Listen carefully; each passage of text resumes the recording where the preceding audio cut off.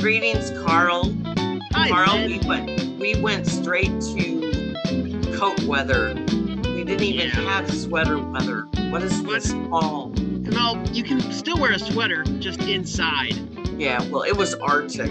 Oh my goodness, it was Arctic. Oh well, that's the way the world is now. So we have to use, Stay inside and see a movie.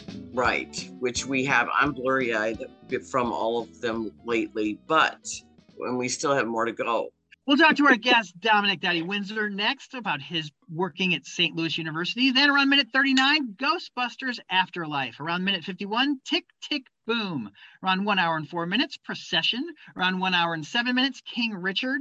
And around 1 hour and 16 minutes, Julia. And then we'll wrap it up at 1 hour and 18 minutes with the Fox's production of Pretty Woman. This is the time of year where us film critics have to make decisions on our year-end awards. And so we are besieged with many screening opportunities, screener links, DVDs, and it gets overwhelming. So most of the time, holidays are have fun, watch movies, and eat with your family.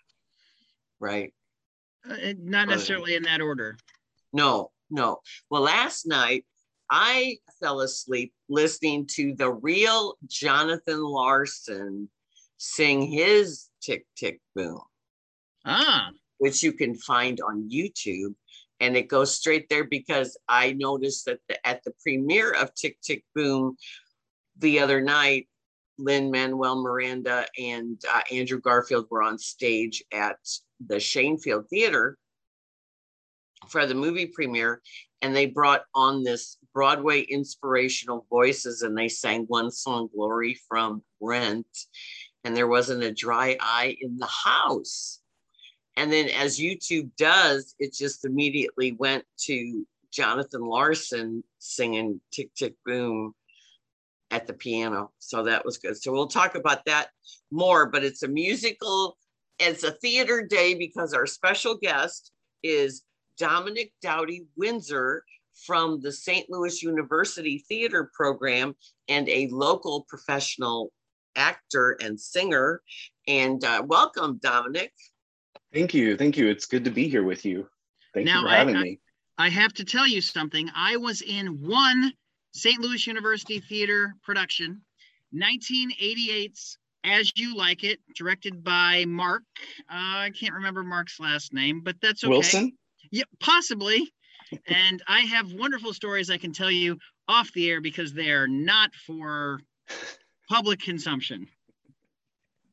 Well, also Carl worked with, he went to CBC High School and his drama teacher was Tom Murray. Yes. Oh, wow. Tom Murray, who's retiring this year, fully retiring this year. So Dominic, I know you from being in shows in the local area, and you have been involved in theater education for years. So tell me about this leap to SLU. Yeah, as I progress in my career, I sort of have fallen more out of the world of education and more into the worlds of arts management and arts education management.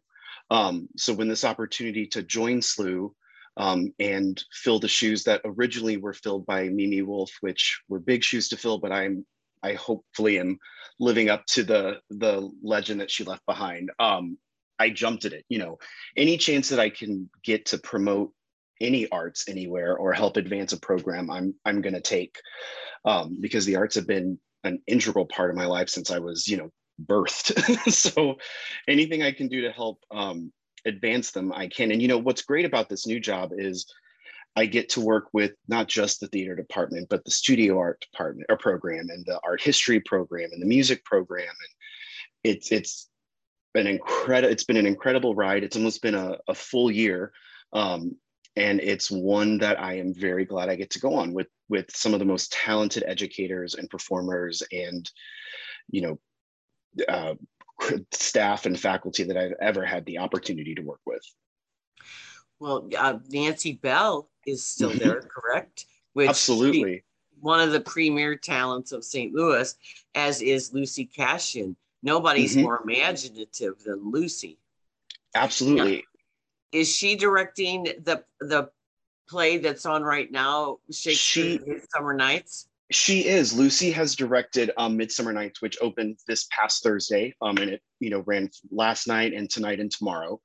And yeah, she did an incredible job. And there's great choreography by Holly Seitz Marchant, who's our dance program coordinator, and just the students have put in so much work. We have a student, Andre Esselman, who composed a song for a previous Shakespeare show, who remixed it for this show. And our tech director, Joe Stafford, worked incredibly hard to put a set together, and Lou Bird has great costumes. It's an incredible production, but at the helm of it is Lucy, who really tapped into it and made sure she delivered a wonderful show. Well, she has such an artistic vision, and what she does with Shakespeare. Carl, she did a trash Macbeth that was just incredible. And also she has taken apart all sorts of fairy tales and folklore and created a different vision. She's taken, I'm not sure about Dante's Inferno, but things like that. She dissects the classics in a very unique and unusual way. And she has a great performance. So I imagine the young folk that have a passion for theater are just enthralled by her mind. Yeah, every student I've talked to, whether they're in the production or they're in one of her courses or have taken a course before, they absolutely just love working with her and her process. And this is the first time I've got to work with Lucy since starting at SLU, and it's been great. That's wonderful. Well, she usually gathers some of the cream of the crop, like Will Bonfiglio and Reggie Pierre and Ellie Slate, Ellie Schweddy, and a lot of people I'm forgetting right now. Yeah. But it's really good. And usually the students that you have in the program are very they're hardworking and dedicated. The ones that they contact me about the shows, and they seem to really want to build the program, which has had a considerable reputation for all these years. Because in the early 70s, one of my best friends went there, and when I was home from college, I'd go see his shows, and Alan Knoll was in them, Mimi Wolf was in them. He was taught by Wayne Louie. Wayne was there when I was there. Yeah, I mean, I actually had Wayne. I took one of Wayne's classes. Well, he's a legend, and sadly, he died of COVID within days of his wife dying of COVID last year, which was very sad. And because it was at the height of COVID, they couldn't have a memorial service right away. But the tributes to him were incredible. And his son Kip. Kip was, when I was there, Kip was there. Yeah. And then Amy, I just saw her on stage in that play I raved about, Carl, not the August Wilson, but the Black Rep did Lynn Nottage's Sweat. Amy's an integral part. So it's all connected. St. Louis is so incestuous. Yeah. Well, and but incredible in talent, really. Yes, absolutely. And we do have an award we give out every year that's called the Wayne Louie Award. So we do have a student who gets that, and upon his passing, the family did donate all of his theater library to our theater library. So we are in the works of creating the Wayne Louie section of that library for students to be able to access all of his scripts and textbooks and everything like that. That's fantastic. Oh, wow. Well, I always think of John Contini as this august elder statesman in theater, and he went there when my friend went there. And so he's one of the proud graduates of that whole thing. I do think that they have reunion, maybe pre-COVID, they always had a reunion. Alan and John and that whole crowd. So you also have a loyal alumni, I imagine. We do. We absolutely do. You know, whether it's coming to see a show or sending their support. You know, we had a wonderful couple who met in our green room years ago, and they, you know, helped raise. They gave a considerable gift, and we are in the process of redoing our green room, so that we can, you know, our students have somewhere updated to hang out before the show or prep. And you know, it's our alumni who really are supporting our program with, you know, their generous gifts, their word of mouth, their attending our shows, and we are so grateful. Now, I know you did one of my favorite plays by Kenneth Lonergan, Mm-hmm. This Is Our Youth, Yes. in the fall, and then now you're doing A Midsummer Night's Dream. What's next after this? Yeah, next we have Langford Wilson's The Rhymers of Eldritch, and we're bringing in a guest director who is a tour de force in St. Louis. Carl Overly Jr. Is coming in to direct that one. And then at the end of this year, our final performance is our inaugural dance concert. You know, this is the first year we have an official dance minor. And in a way to celebrate that, we are kicking it off at the Grandel with a dance concert choreographed by our students and directed by Holly Seitz Marchant, our program coordinator. Oh, wow. That's really exciting. Carl, did you know that they had a dance minor now? Well, I didn't know that now, but I know that they didn't. Yeah. Yeah. Well, that's we're really good. excited. So are all the shows where are all the shows at SLU? Like if somebody wants to, like, hey, I want to go to this, where do they go? Yeah, so all of our tickets are always on sale, you know, at metrotix.com, and you search SLU and it'll pull them up. But the first show we did this year, This Is Our Youth, was in the Mark Wilson Studio Theater, which is on campus. And this one is in the Xavier Hall main stage, which is also on campus. But since we are part of the Kranzberg Art Foundation, our shows in the spring will be, The Rhymers of Eldritch will be in the Kranzberg Black Box, and the dance concert will be in the Grandel, which will be, you know, a great space for a kickoff, event that we will host often. Well, that's wonderful, because when it first started, they just were like, hey, let's put on a show. Yeah. You know, and they would, yeah. They would use all sorts of spaces and places. And yeah, no, that's wonderful. So you haven't been on a stage since when? When was the last time you were on stage? You know, I was thinking about that. I think the last thing I did on stage was Be More Chill. And then, of course, you know, the pandemic hit and I sort of took a pause, as most theaters did. And, you know, I focused on working with students and, you know, making sure that they were safe during that time. And, you know, it's been missed. Yeah. But, you know, this new endeavor has been great. And being just involved in the arts in any way, I'm a happy camper. And that's really good, especially we still have safety rules. And I know the Kranzberg Foundation, every show I go to, you have to show your ID, your vax card, or proof of a negative COVID test. And the Kranzberg, all their many buildings and positions, that's what you have to do. Absolutely. And we do the same. You know,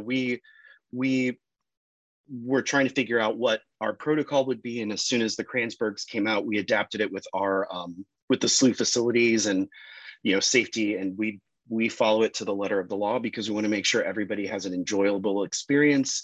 They're not, you know, nervous or uncomfortable. And, you know, we do send out emails and constant contact to make sure our guests coming know what they need to bring. But, you know, it's been 18 months. So most everybody is in the swing of how things go now. Yeah, well, at the Fox the other night, we had to do a check-in before we went, and then we showed our confirmation screen because we had to upload our Vax card. Oh, yeah. And we showed our confirmation screen to one of the people at the Fox, but the line for confirmation was way longer than the line for people that hadn't done it yet, that had to show their Vax card. Well, so and I know why that is. It's because it was opening night and all these people wanted to make that. If you have opening night tickets, the people that are doing the subscription, they want to be one and done. And so, and it doesn't matter. They're not really saving any time because you still have to show them something anyway. So it was weird because I heard from people that were going to that, and I heard many reports about how the lines might get better or they might get worse. Well, I was surprised at how fast it went, but it was by the time I got out of box office, because we were having Old Home Week, greeting Megan. Yes. Dylan Stanley went with me. We were all the reviewers. We were having Old Home Week, and then you just see everybody. And then, you know, you also have security checkpoints always at the Fox. But I was like, okay, which line's confirmation and which line's not? Right. And it was all the way up around the block. And I was like, oh my God, this is like when they had the dogs at Hamilton. We're never going to get in. Oh, yeah. I remember. Oh, man. But it did go pretty fast. But I just felt, if you want to go to a show, that's what you have to do. Yes. And even for the St. Louis Film Festival, you have to, and they're not allowing anybody under 12 in at the Tivoli, and therefore, but they were like yesterday we went to a screening and of Licorice Pizza, FYI. I don't think we can talk about it, Carl, but nope. For one of our fellow critics, he walked in, forgot his mask in the car, and he was horrified because they stopped him, and I lent him one of my masks in my purse, because you're just, that's what you do now. You just have a bunch. And he goes, oh, peppermint. I was like, yes, it was.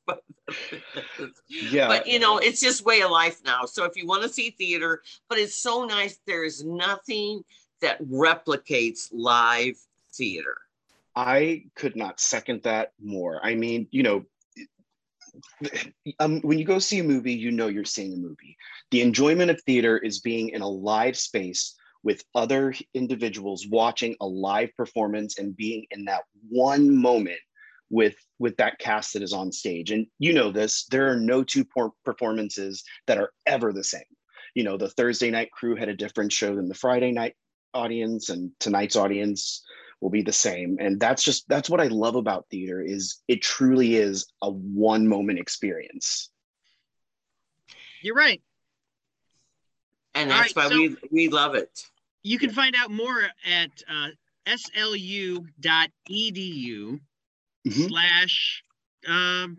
/ arts. Arts. Yeah. Well, yeah. There are a whole bunch of them, but yes, arts. Yeah. And I remember who my director was. It was Mark Landis. Mark Landis was my director in 1988 when I did As You Like It. And somebody, I actually know who, but somebody wrote on one of the back of the sets, As Mark Likes It, because it was his show. There's nothing like working with kids, because their energy, even if they're 20 years old, I still call them kids, because they have that energy and they have that different perspective. And isn't it fun to be around a group of people who want to be there and want to learn? Absolutely. I've worked with kids in the arts from the ages 2 now till 22, and it's all the same. If you want to perform or sing or dance or draw or research history, that energy is just unstoppable. You're right. It's great. Live theater is its own gift in itself. If done well. Well, sometimes even if it's done poorly. That's true. It's a different type of gift you get, but it's true.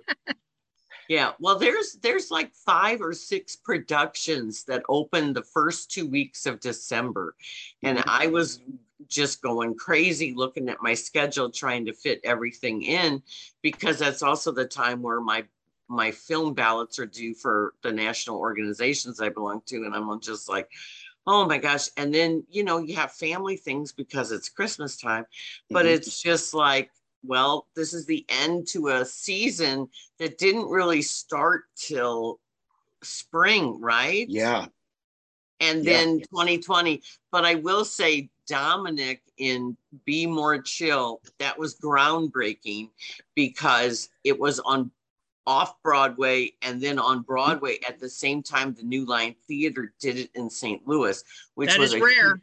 which yeah. is very rare and a huge a coup. And then Dominic played the Matrix like character. Yeah, it was so much fun. I've done a lot of stuff, but I've never got to be the villain in anything. And I like to think in real life I'm a good person. So that getting to be the villain, it was, oh my goodness, that was just so much fun. So much fun. It was fun seeing you in that role. But Carl, if you ever get an opportunity to hear Dominic sing, do it because he's got this fabulous voice and he's being modest today, Oh, but his voice is incredibly beautiful. oh well, thank you. That made my day. That'll be a good Yeah. feather in my cap for the afternoon. Thank you.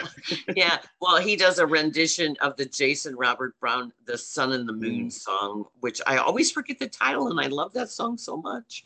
I do too. And Yeah. so good. So I hope to see you on stage, and I hope to finally get to one of the shows at SLU and this Lanford Wilson play coming up. Lanford Wilson, for the uninitiated, is from Missouri. Mm-hmm. And people hardly ever do him. And Yeah. when I saw that, because I saw the list of shows you're going to do, I was very excited Mm-hmm. because that's to expose people to things that they haven't seen before. Absolutely. And the show is set in rural Missouri, and we have a St. Louis actor directing it with a cast of, actors from all over the country because, it's a university, but it'll be interesting to see, just how close to home that performance is. Yeah, well, I look forward to that. Oh, where can if people want to find out about your program, what's the website? Yeah, so you can visit slu.edu/arts, and that'll take you to the main art page where you'll see all of our listings. There's 2 theater buttons you can click on. There's the theater and dance program, which talks about, the theater major and minor and the dance minor, or there's the U theater button, which will take you to the actual performance listings, as well as our Friends of the Theater program. And you can immediately go to our online box office from that page as well. Is it weird to be back, or is it really fun to be back, or is it a strange feeling like we didn't do this for a year over? Yeah, it was really interesting with the first show this year. And then, once we got through that and all the COVID protocol, and we sat down and postmortemed and figured out what worked and what didn't, now it's just, it feels like old times, but with masks, And theater people with masks. Exactly. Yeah. Well, and our performers, they are performing maskless, but their dedication, they're getting tested every day to make sure that they can perform that evening. And that's dedication that you don't get, even from all major theater companies across the country. But the fact that our student performers are going on their own time, even on the weekends, to get that nose swab so they can put on a good show says a lot about the program and their dedication. Oh yeah, that's great. Well, if we're going to talk about SLU, we also have to mention the congratulations to the men's soccer team and to the basketball team playing down in Mexico next week. Yeah. There's a lot happening on campus right now.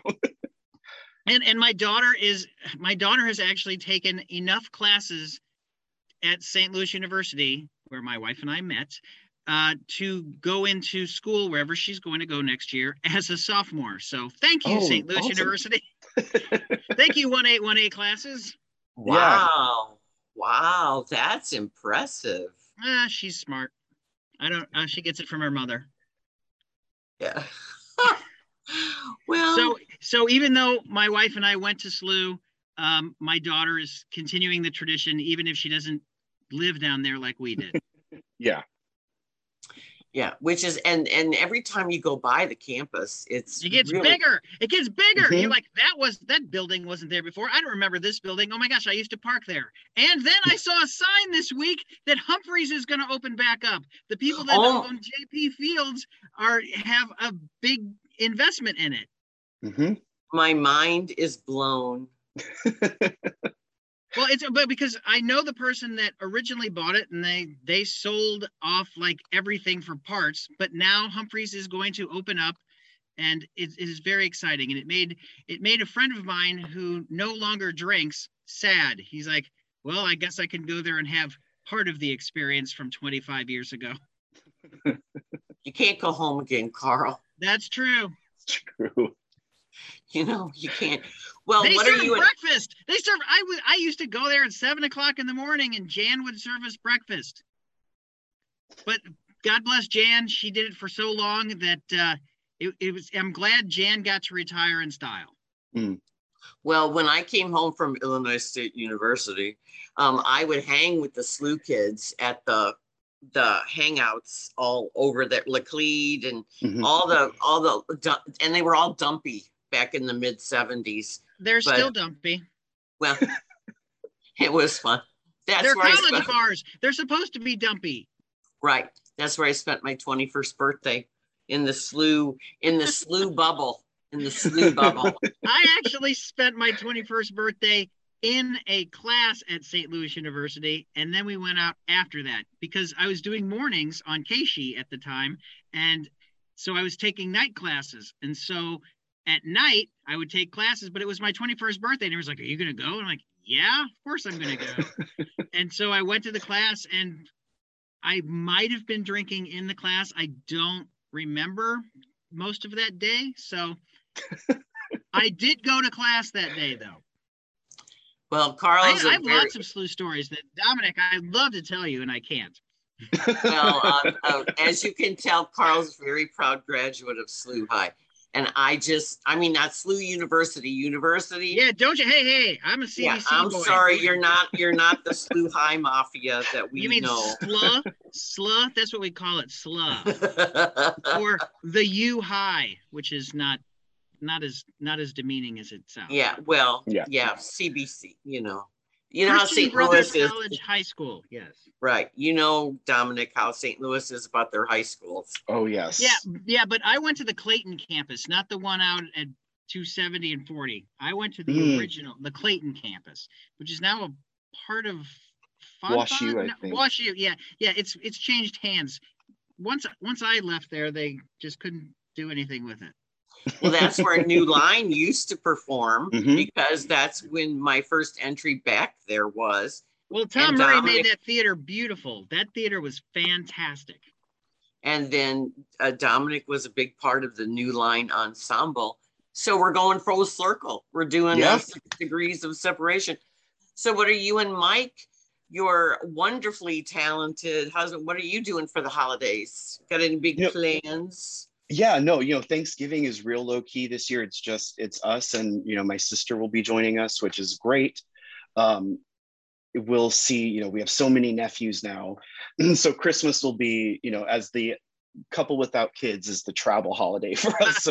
So we usually split our time. But this year, we're just keeping it low key, not doing too much big things. I have some students who are performing in the Christmas Carol at the Rep, so I'm going to go see them. And I have students doing stuff all throughout town, so I'll check in with them because I'm that teacher that shows up when my students have stuff. That's another wonderful thing too. Well, you expect them to show up to things, so when you show up, it's reciprocal. Absolutely. Now, Dominic, I have a question for you. My wife and daughter, because we haven't been able to do this for 2 years, they always go to the Two Hill and see the Nutcracker, and they haven't done this for a while. Are there any other Nutcracker St. Louis theater things that you are aware that I can say, hey, maybe you should try this? Because I know Stiefel's doing the hip hop Nutcracker. They've done that, and they've done that one already. So are anything that you would recommend being a St. Louis theater maven?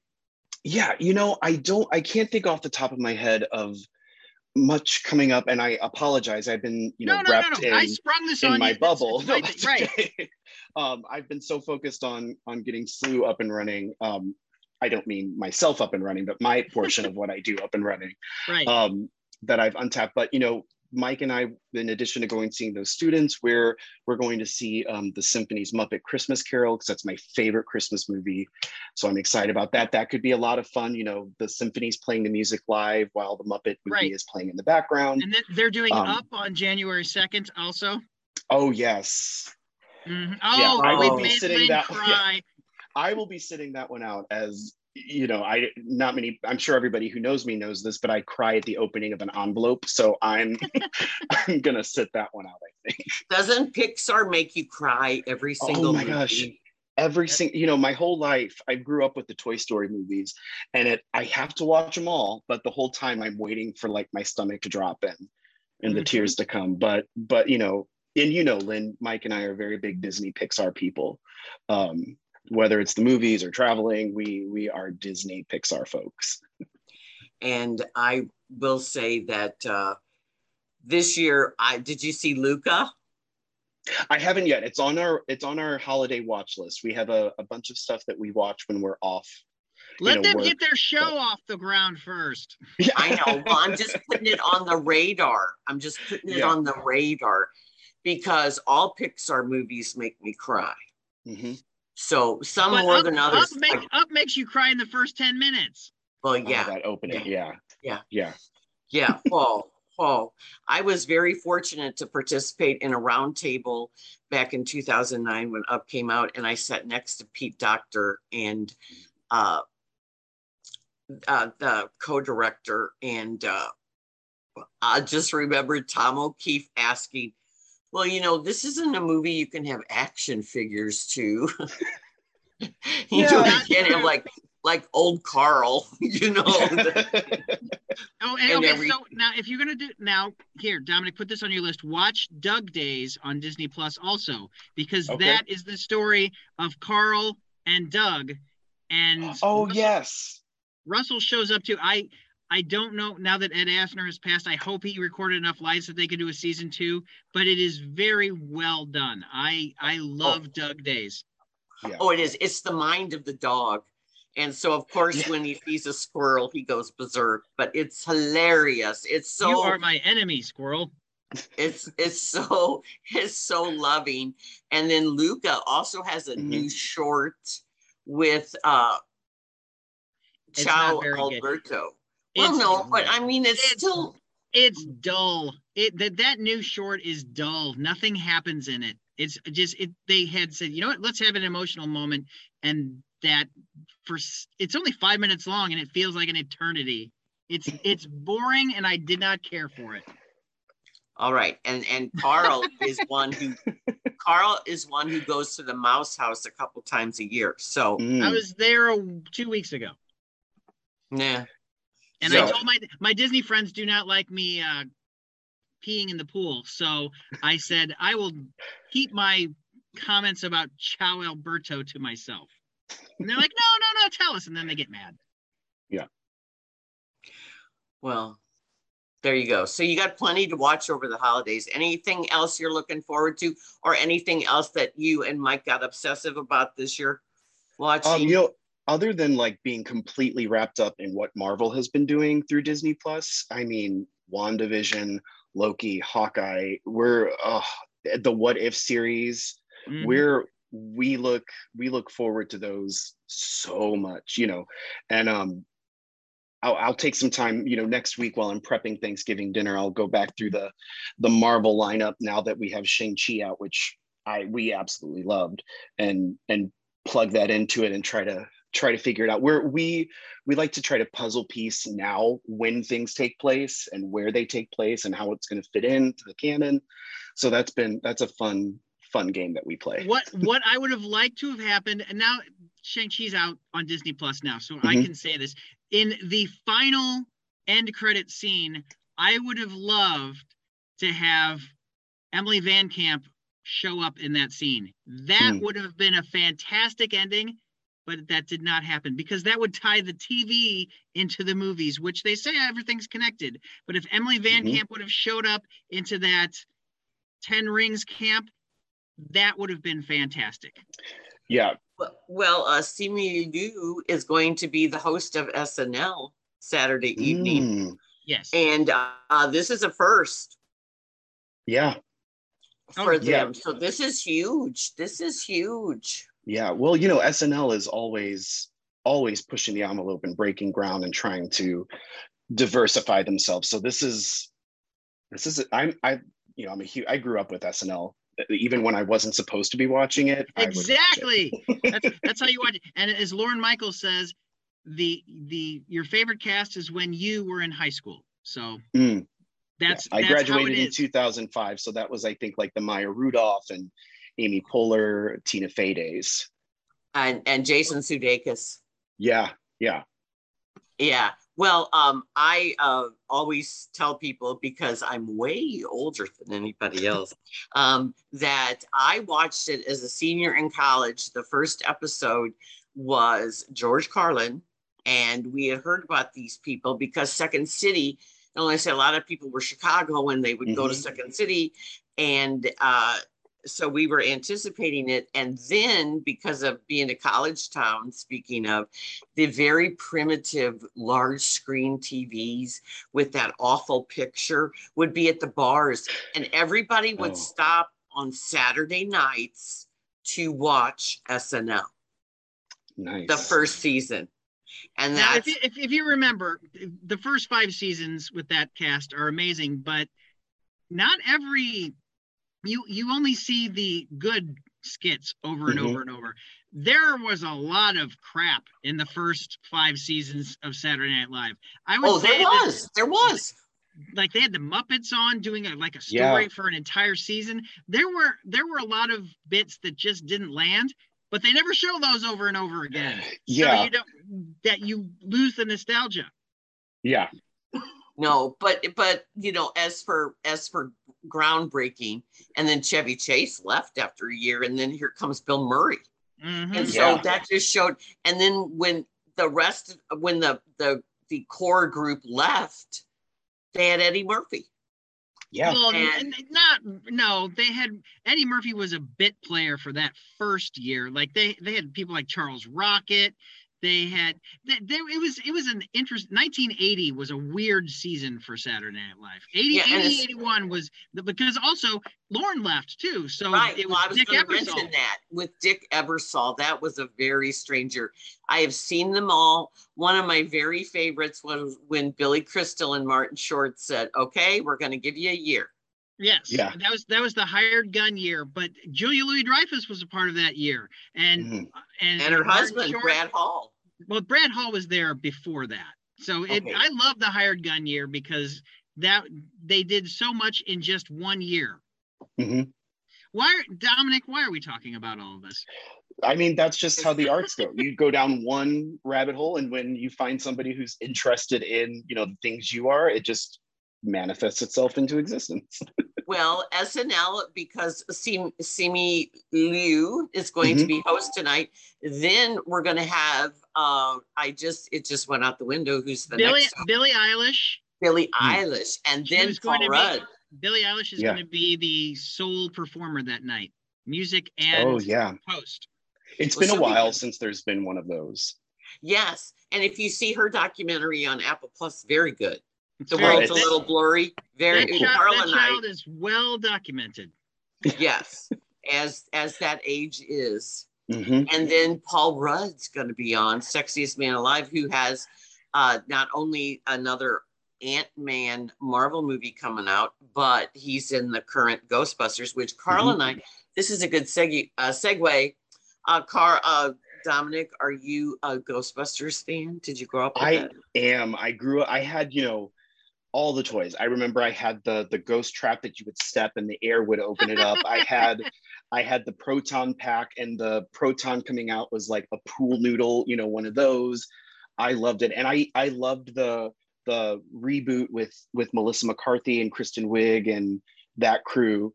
I loved it. It was so much fun. And I can't wait to see this one. I am a Ghostbuster kid. Well, I think you're going to be extremely disappointed, Dominic. Oh, Because, Well, first reason, one, it's not a comedy. And, oh, and everybody goes, what? This is a horror film. Not light horror, though. I mean, it's something like you'd The see like, Frighteners. yeah, it's PG-13 Okay. horror film. So it's not like slasher horror. This thriller. It's no not. blood, no blood. No, but Gotcha. it's not funny, and everything that you've heard about this movie is wrong, because it is not a Paul Rudd movie. It is not a Carrie Coons movie. The original stars, all of them are only in it each for 2 scenes. This movie is a McKenna Grace movie. It's about the kids. It's the next Yeah. generation. It's not even yeah. Wolf. It's not even Finn Wolfhard. It's McKenna Grace. It is her movie, and they are, what's the word I'm looking for? Misrepresenting themselves. Mm, And so I understand. Yeah. it is not what you think, and it is not very good. And I have a theory about what has happened with this movie. This movie was written by Jason Reitman and Gil Kenan. I believe that this was a Gil Kenan movie because Gil Kenan has done Monster House and Poltergeist on television and Scream on television. I believe that this was a Gil Kenan movie that Jason Reitman took and shoehorned, maybe that's the bad word, created a Ghostbusters movie out of. I think that this was originally not a Ghostbusters movie, and they forced a whole bunch of Ghostbusters stuff into this movie because a lot of the things that they have happen in this movie are not true to the Ghostbusters characters that we've known and love. Gotcha. Yeah, I gotcha. Lynn, what do you think about that? I purposely did not listen to your Max on Movies clip from KTRS Radio this weekend because I wanted you to tell me it live and have me react to it live, like save it for the air, as the you radio. Just like I said. Say. And what do you think and about that theory? I think that's a really plausible theory. And I wrestled with my feelings on this because I saw it with first of all, my kids were like you, Dominic. They they watched the real Ghostbusters. Yes. They had all the toys. When the sequel came out, they wore their little jumpsuits to the movie. Yes. And so Ghostbusters was a huge part of their childhood. And therefore, I look on it as great nostalgia. We're right in the middle of an 80s nostalgia wave. Which is weird. Which is because that's 40 years ago. I know, but that tends to happen, you know. Yeah. No, they usually come out 20 years later. Right now, there should be a 2001, 2002 renaissance, and there really isn't.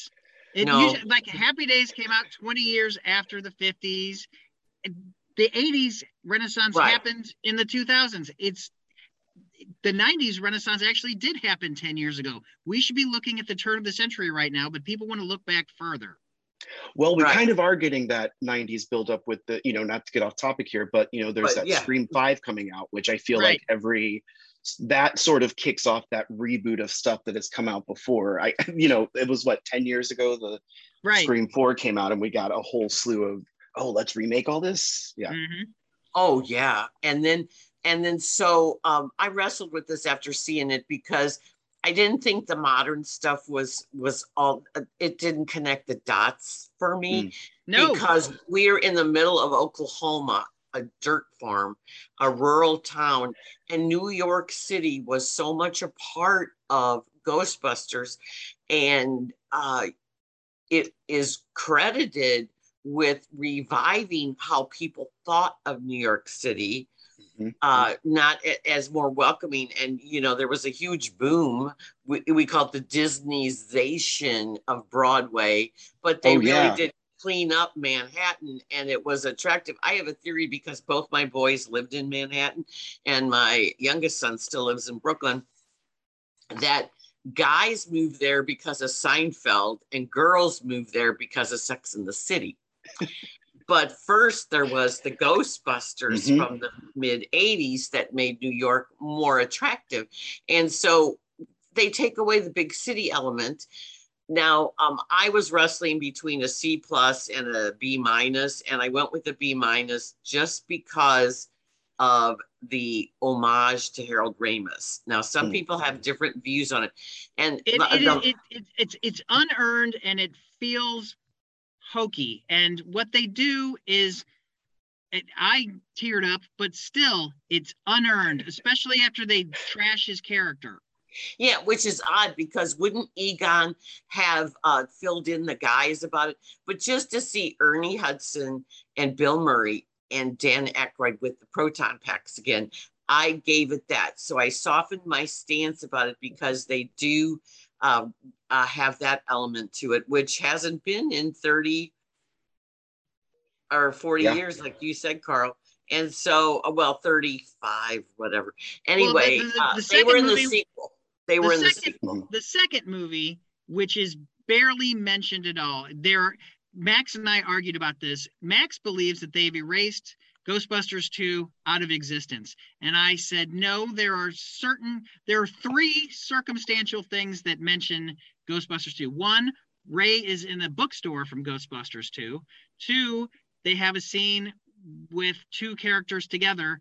And there is a scene where 2 characters are not together, and the 2 characters not being together, which I don't want to say because that is spoilery, venturing on spoilery, but in Ghostbusters 2, 2 characters are together that are no longer together, and that makes me think that Ghostbusters 2 does exist in this world, except it's more about a direct sequel to 1984, but it doesn't treat its characters very well.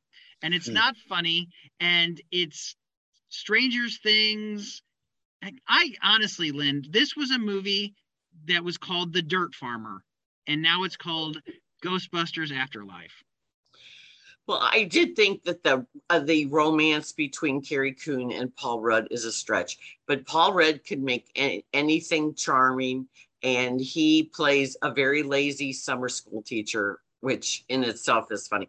But my favorite part is they take the giant Stay Puft Marshmallow Man and they use that as mini Stay Puft Marshmallow Men. And that scene's adorable. It's like, yeah, but why? Precious. Why? There's no reason for those Stay Puft of everything in that. It's kind of it's a Walmart. Anything in that Walmart, the one thing that comes to life are the Stay Puft Marshmallow Men? That's dumb. It doesn't even make sense. No, well, the demon dog comes out. No, the demon dog is looking for the Keymaster is looking for the gatekeeper. So no, that's not. They're looking for a human host, and that makes sense. Just the marshmallows coming to life. That is, they overspent too much money on CGI for that to even make any sense. Yeah, the CGI does get a little, Now, I will, once again, I'm not going to be spoilery, but there is some CGI in this movie that is perfection. And it's near the end, and Lynn already knows what I'm talking about. It's going to make her cry. And I've probably said too much, but it is really well done. But it's not what you think. It's not what you think. So I know people are going to see this movie.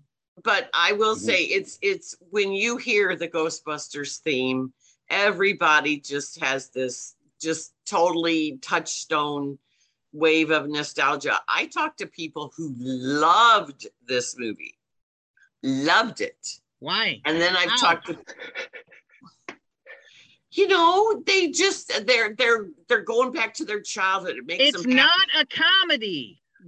There is nothing about this that makes it Ghostbuster except for a couple cameos. Well, I do think the Paul Rudd character is pretty funny. He teaches. He teaches. No, he's not. McKenna Grace tells better jokes, and she's trying to not. She's an awkward teen, and she's wearing a big black wig too. She's got beautiful blonde hair, and she's wearing this wig just to make her look like Egon Spengler. She's Egon's granddaughter. She's a very good actress. She's been in Young Sheldon and Fuller House. but also she was in the movie Gifted with Well, Chris Evans. she always plays the younger version. She played the younger version of Tanya Harding and I, Mhm. Tanya. She plays the younger version of everybody. Yeah, and she's going places. And for people who like Stranger Things, Finn Wolfhard, but the Logan Kim is pretty good as the sidekick. And then the girl that was in Sela and the Spades, and Yes. she's very good. Is it Celeste O'Connor? Celeste O'Connor, yeah.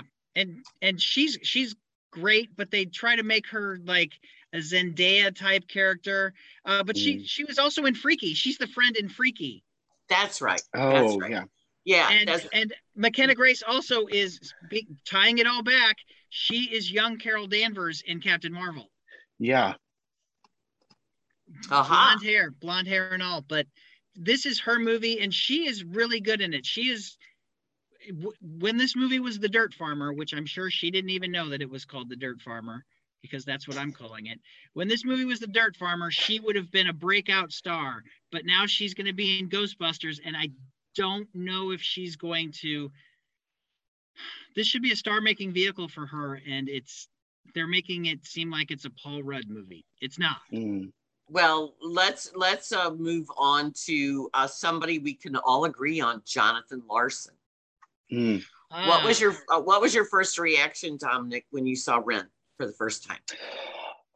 So the first time I saw it on stage, I was in college, and it was when Anthony Rapp and Adam Pascal were touring, and I saw it at the Fox. I got those student rush tickets, so I was in row E, because they hold those tickets, and I absolutely loved it, and I was just enamored by it, and I, being a musical theater student, went down that music rabbit hole and came across Tick Tick Boom, and Why was in my songbook forever.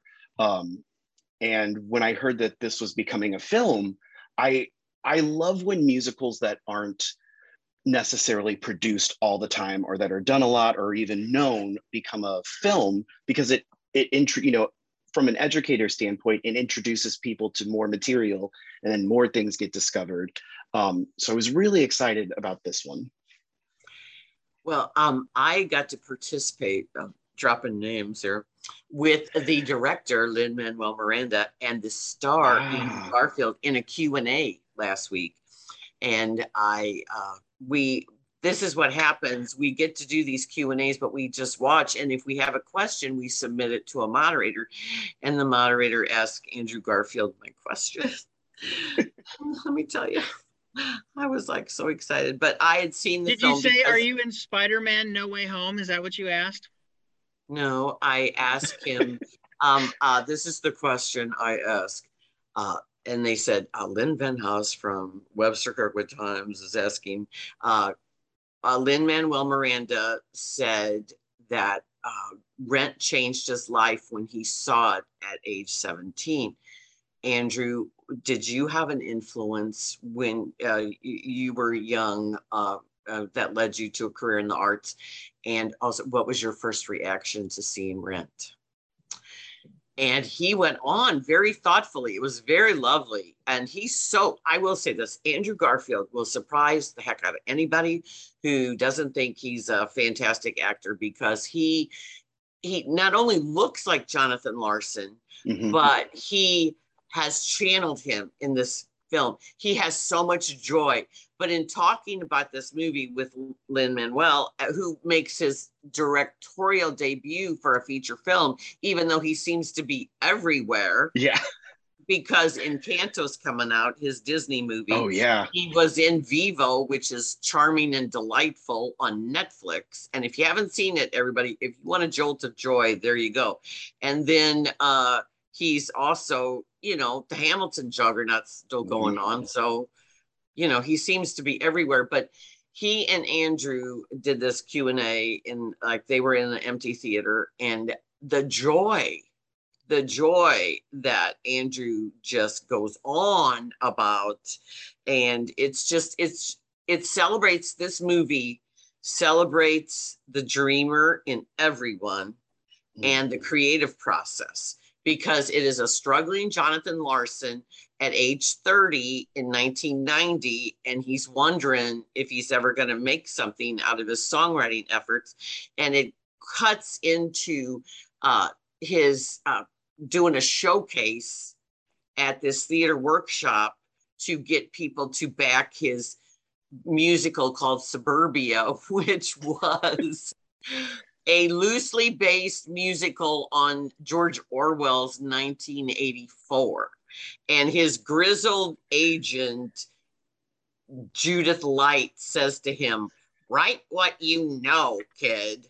And then, Rent is born. But sadly, at age 35, he had an aortic dissection and died the day of its off-Broadway premiere, which is so tragic. So as tragic as his death is, and they tell his story and they show the real one, at the end, this movie is just full of joy. And it brims with vitality, and it has a cast that's just incredible. Besides Andrew Garfield as Jonathan Larson, who I do think he should be nominated for all the awards this year. And Robin DeJesus plays his best friend Michael, and his girlfriend is played by Alexandra Shipp. And then Joshua Henry, 3-time Tony nominee with the most gorgeous voice, is one of his singers in the showcase. Now, wait a minute. Hold on. I thought the movie was just the play was just 3 characters, and they've expanded it. Yes. Okay. Just like Judith Light's his agent. Bradley Whitford plays Stephen Sondheim because Sondheim was such an influence on him, and actually approved him for a grant, and also was left very complimentary message on his voicemail, and was very supportive of Larson. And they're waiting for him to show up at this showcase. They have a seat reserved for him, Stephen Sondheim. And Bradley Whitford is great as Sondheim. And he was on Colbert one night, and he said they told Stephen Sondheim that Bradley Whitford was going to play him. And he said, "Who's Bradley Whitford?" Emmy winner for West Wing. And so he's really good. But they expanded, and then so the people, the backup singers, so to speak, in the showcase are Joshua Henry and Vanessa Hudgens of High School Musical fame. She has the killer song "Come to Your Senses." And the whole movie builds up to that song because he's having terrible writer's block. He's having all this stress and anxiety. The movie cuts into Tick, Tick, Boom being autobiographical in terms of his angst and his feelings and all that. But it also shows Tick, Tick, Boom.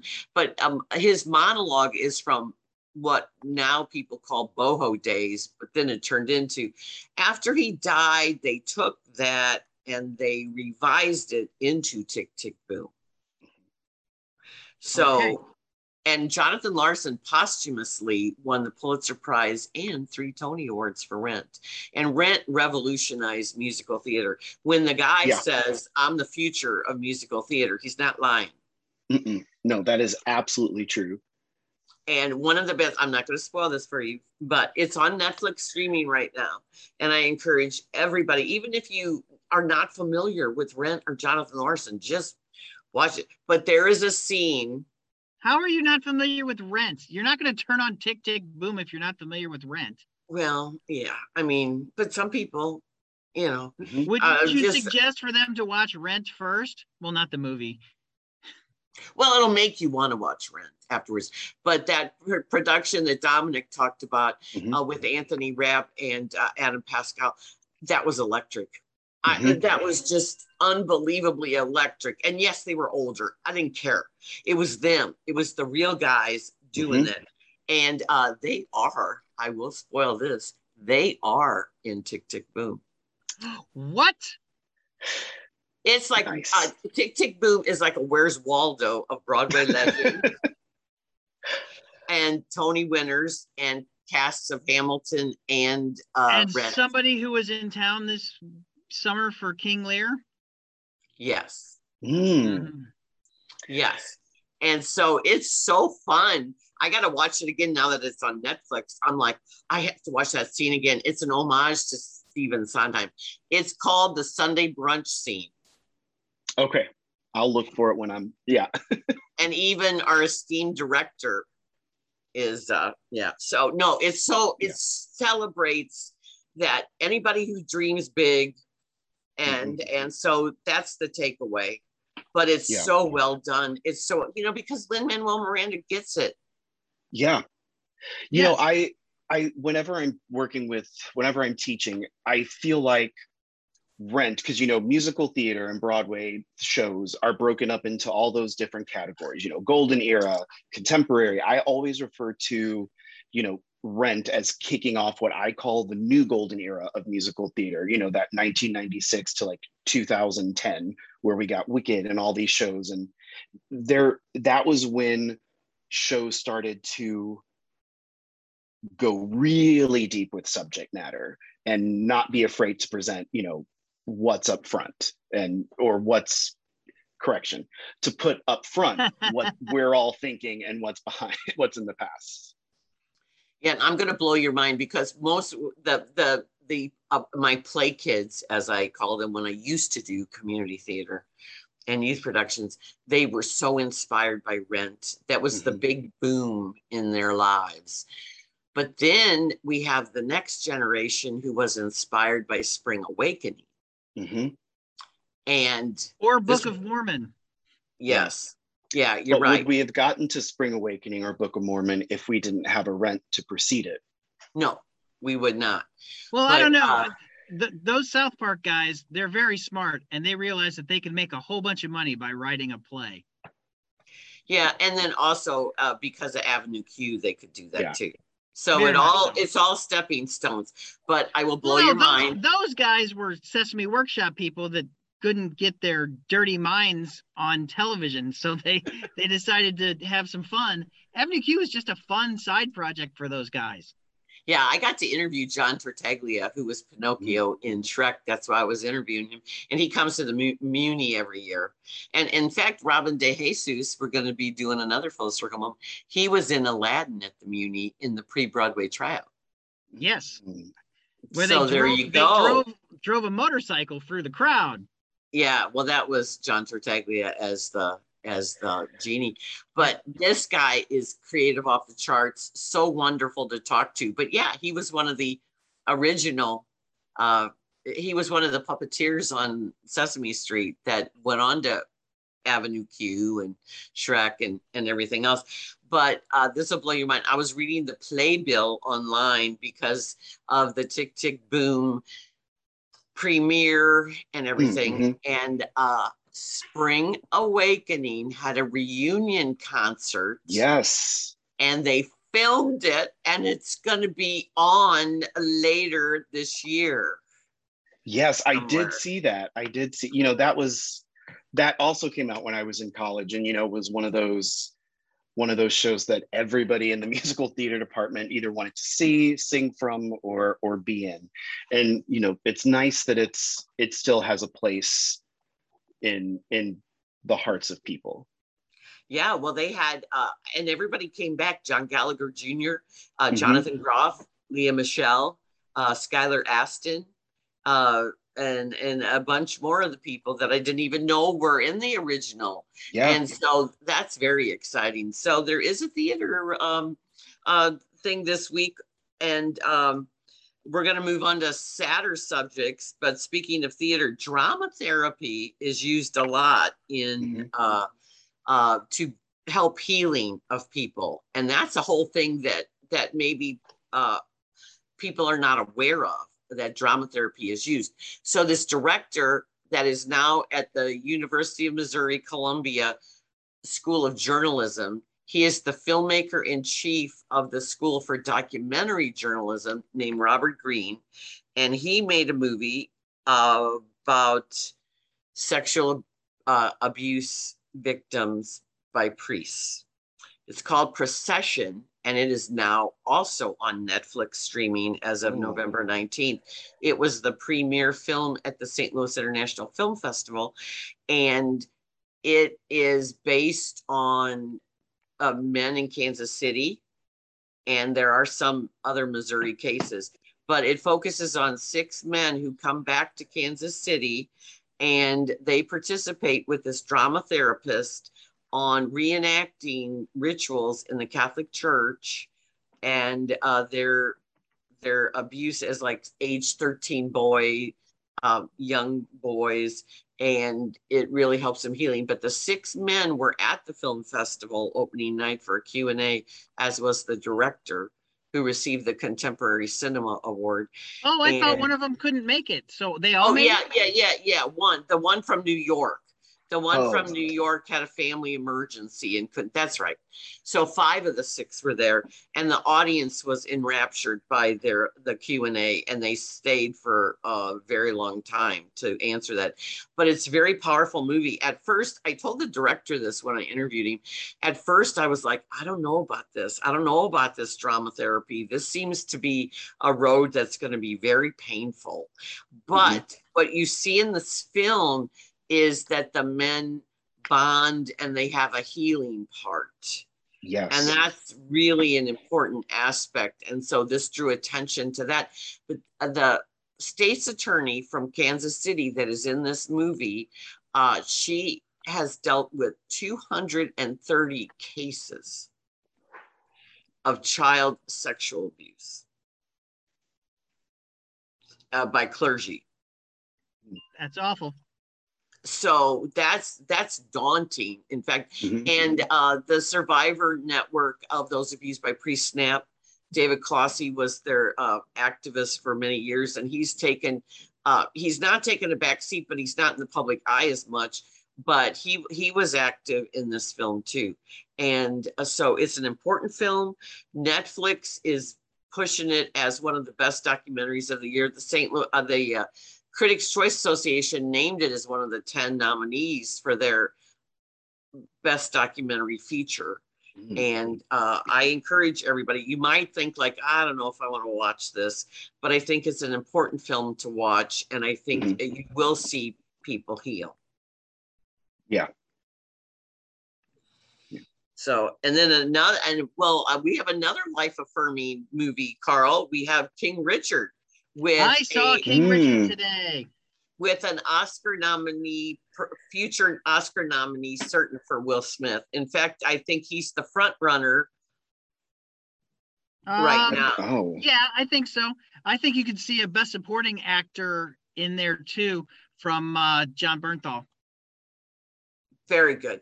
This is the true story of Venus and Serena Williams. And no, it's not. It's the story of Richard Williams. It is the story.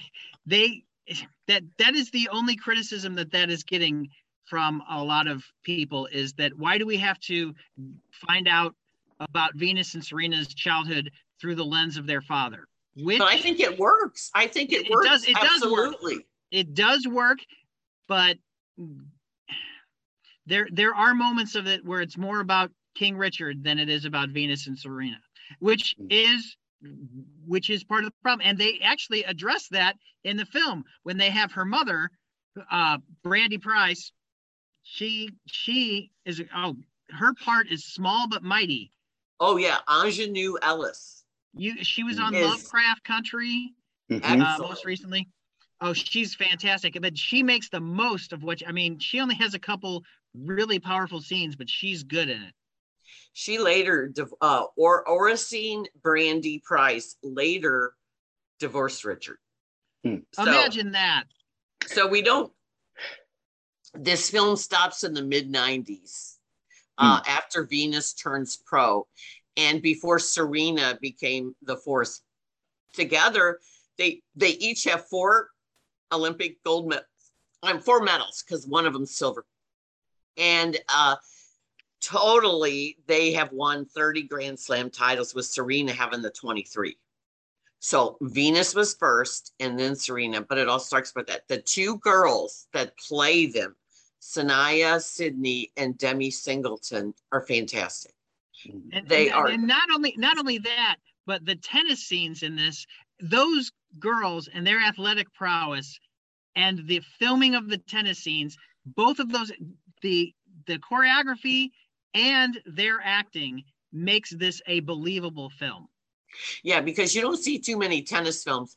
My sister works for the USTA out in California, and I told her right after I saw it, you guys have got to see this. You will love it, because we don't see that much. And if you watch the Grand Slams, Wimbledon, French Open, US Open, Australia, you see different types of tennis, but the Williams girls have dominated the sport for so long. You take that for granted.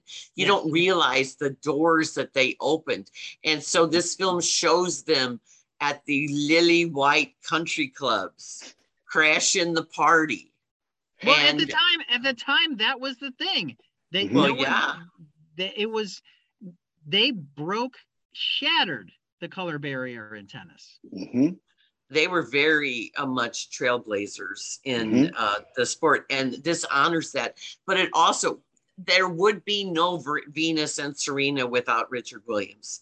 He took them to the court in Compton, the neighborhood court, and the Compton Country Club. Yeah, turned them into champions. He did the open stance that they are known for. He guided them, but he realized he was so pushy and abrasive, and a lot of people didn't like him. And even Rick Macy, who runs the tennis academy that landed the girls, Serena was 10, so I think Venus was 12 when Richard pulled them out of juniors, and Venus had won 69 tournaments to nothing.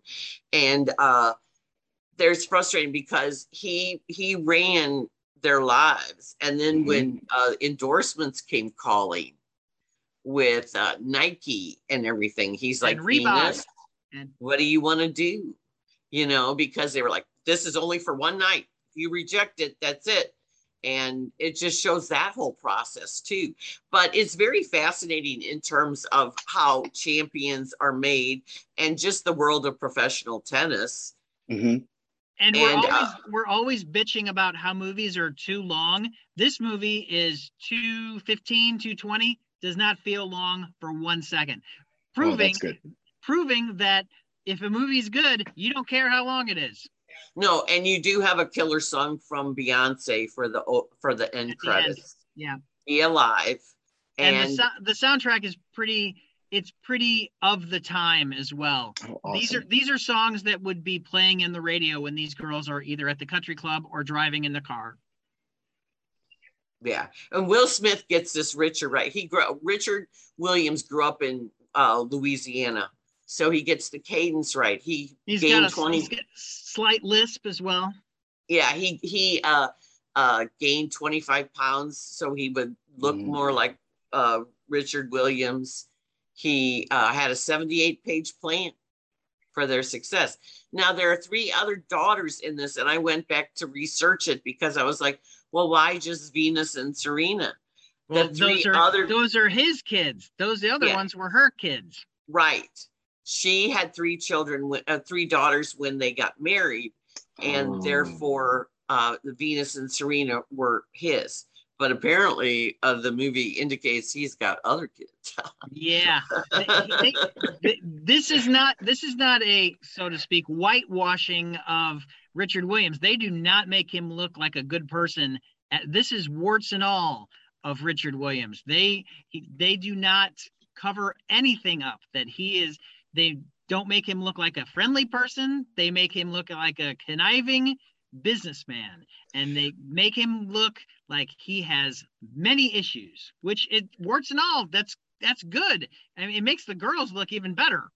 Yeah, and that's something I love about any biopic, is when it's not just the clean cut what you see. Like, you know, people, no matter how good a person is, they've got some character flaw or they've done something bad, and to show it just humanizes that person even more and helps you connect with those stories. So that's good to hear that it's not, you know, a cookie cutter, clean cut after school special. Right. It is now streaming on HBO Max, and it also is in theaters if you prefer that. But Well, I they, highly they do kind of gloss over Tundi, the oldest sister, who was valedictorian of her class and was the personal assistant for the sisters. She was murdered, and they don't really mention. I mean, they talk. I know they want to end it positive, but you know, they if they're going to give updates on everybody, they should give updates on everybody. They don't say that Richard and his wife got divorced. They don't mention about the murder of this. They just leave you on a positive note, which I understand, but since it seems weird because they've been telling you everything about everyone and then they leave that out. Mm-hmm. Right. Well, Serena was on Jimmy Kimmel the other night, and she said her sister Isha was very much a part of the film. Like, she was on set all the time. Mm-hmm. So this is with the family's blessing. Oh, this film, and the girls were executive producers on it, so they did have to. But as Serena said at the filming, and I think maybe this was in Entertainment Weekly, that they all teared up when they saw the girl playing their sister. Yeah, because you know they're on the cover of Entertainment Weekly right now. Will Smith, Serena, and Venus are all on that cover, and it's a beautiful shot. And Will Smith, it's weird to see him without the mustache, with just the beard. I'm like, is this for a role? Will, what are you doing to your face? Yeah, and he's been everywhere because I think he sits down with Oprah too. So on Apple TV. So the other movie that we have this week that opened is Julia. Speaking of another trailblazer, Julia Child, who became famous in middle age. Well, she was a spy, you know. Well, I know, and it talks about that. It's a documentary by the women who did the RBG documentary, Julie Cohen and Betsy West. They also did My Name is Polly Murray, which is on Amazon, which is one of the best documentaries of the year. If you don't know who Polly Murray is, you will at the end of this movie, because she was a trailblazer in civil rights and nobody knows who she was. And so now you have Julia, that was also at the St. Louis International Film Festival. And it's a loving portrait because, as you all know, Julia Child changed the way we think about food in America, changed the way we eat, changed so much. And it shows her. I mean, that woman was tall and she wasn't afraid to make mistakes or poke fun at herself. And she just had joy about cooking. So I believe it was The Joy of Cooking. Was it not? No, she wrote the Mastery of French Mastering the Art of French Cooking, which I bought, this year and have been cooking through during the pandemic.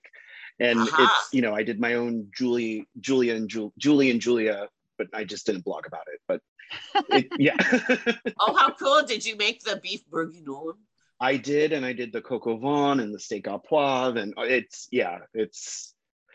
really makes it lovely. And you get a connection to not just Julia Child, but you feel that connection to everybody who's ever cooked one of those dishes, because at the end of it, there's that sense of accomplishment, like I did this, and there's millions of others who have felt that way. That's so awesome. Well, that's a good way to end this thing. I just want to mention very fast that Pretty Woman is better than I expected. It is at the Fox now. Now hold on a second. Let me mention this. If you're expecting Go West or Roxette or even Roy Orbison or no, you get that. Robert Palmer, no, you get 4 notes of. I hear you get 4 notes, enough that they won't get sued. And you're not going to get any Robert Palmer, and you're not going to get any David Bowie. You barely get the Roy Orbison song. If you're going to this movie, they have the audience sing along to Pretty Woman. See, that's how they get away with it. If you are expecting the iconic 1990 soundtrack, you are not going to be getting that at Pretty Woman at the Fox. No, I would think that the rights are.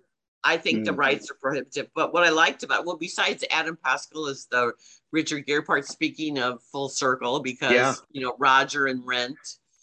And the girl playing Vivian is Olivia Vallee.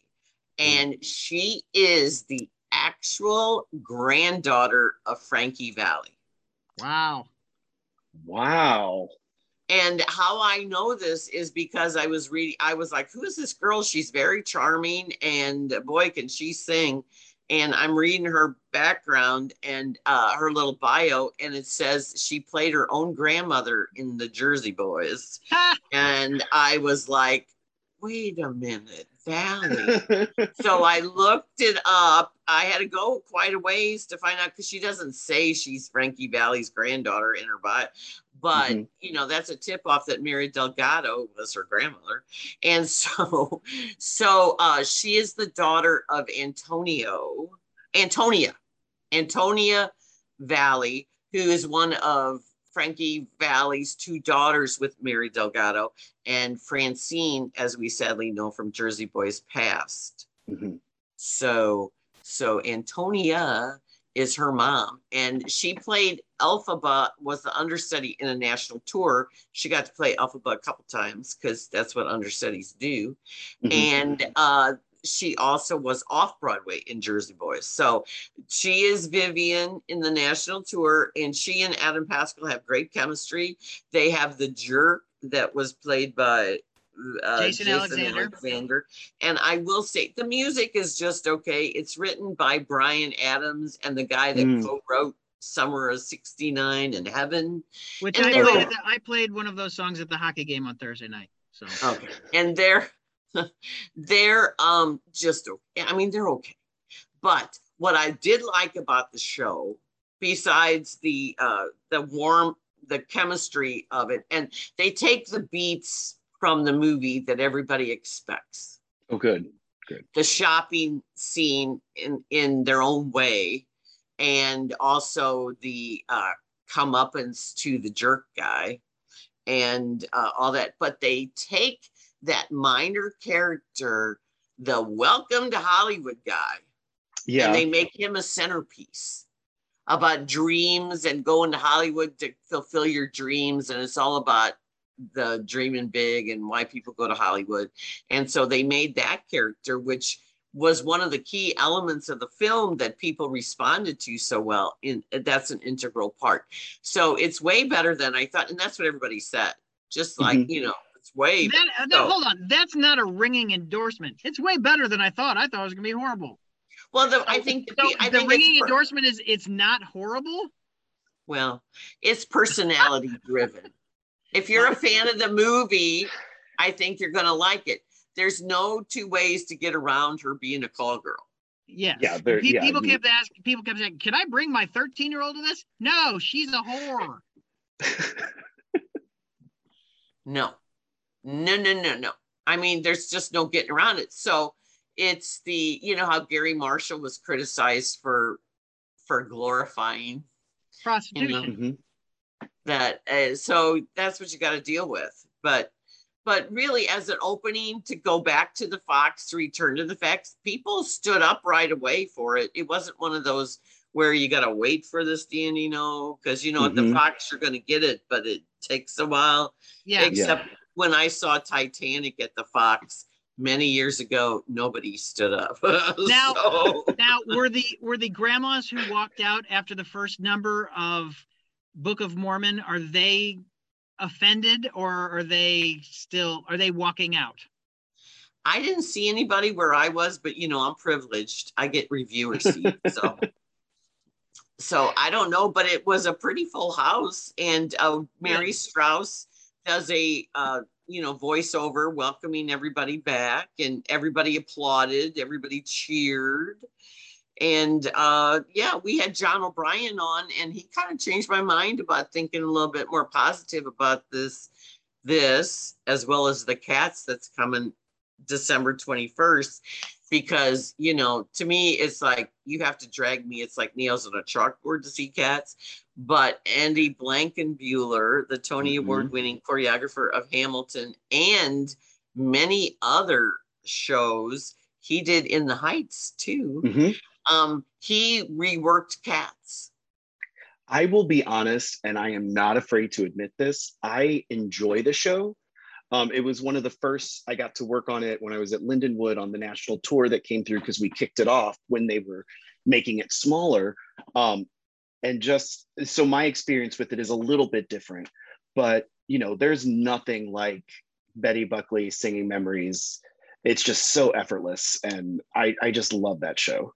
The first show I saw in London's West End was Cats. So, so that was my first London West End show. So I still hold it in high regard, because that theater where I saw it, I mean, it's an iconic theater, and it was Cats, and I'm glad that was my first one. Yeah. So I'll live with Cats. The movie's still horrible. I've not watched it, and I will be honest, I won't watch it. Right. You shouldn't. It made Andrew Lloyd Webber buy a dog.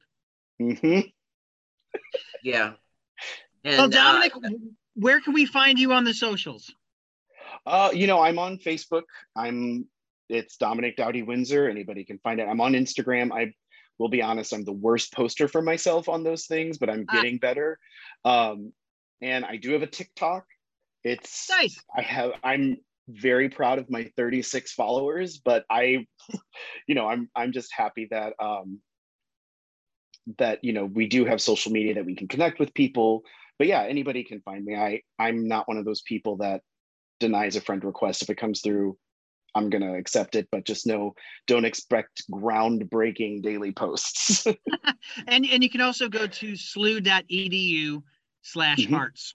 So absolutely. Find out more and about all that. of our, and so sorry, all of our SLU programs do have their own Facebook pages as well. So follow us there, stay in touch with our theater so you know what's coming up. We're in the middle of picking our next season, and we'll announce it hopefully within the next coming months, and I'm excited about that. Well, Lynn, where can we find you? Onward and upward. I am on the socials, and I am in Webster Kirkwood Times this week. I have King Richard, Ghostbusters Afterlife, and Tick Tick Boom.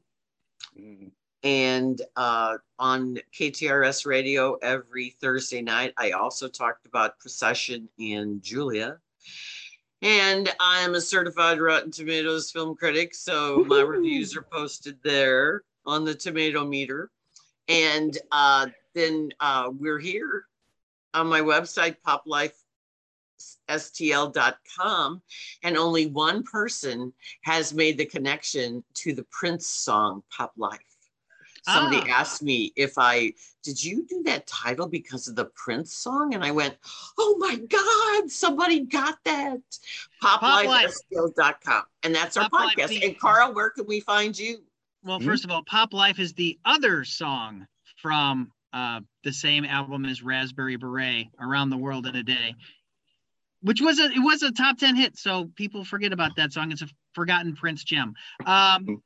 You can find me at _Carl the Intern on Instagram and Twitter. I'm not on Facebook because Facebook is evil. Yes, I know Instagram's owned by Facebook, but it doesn't matter.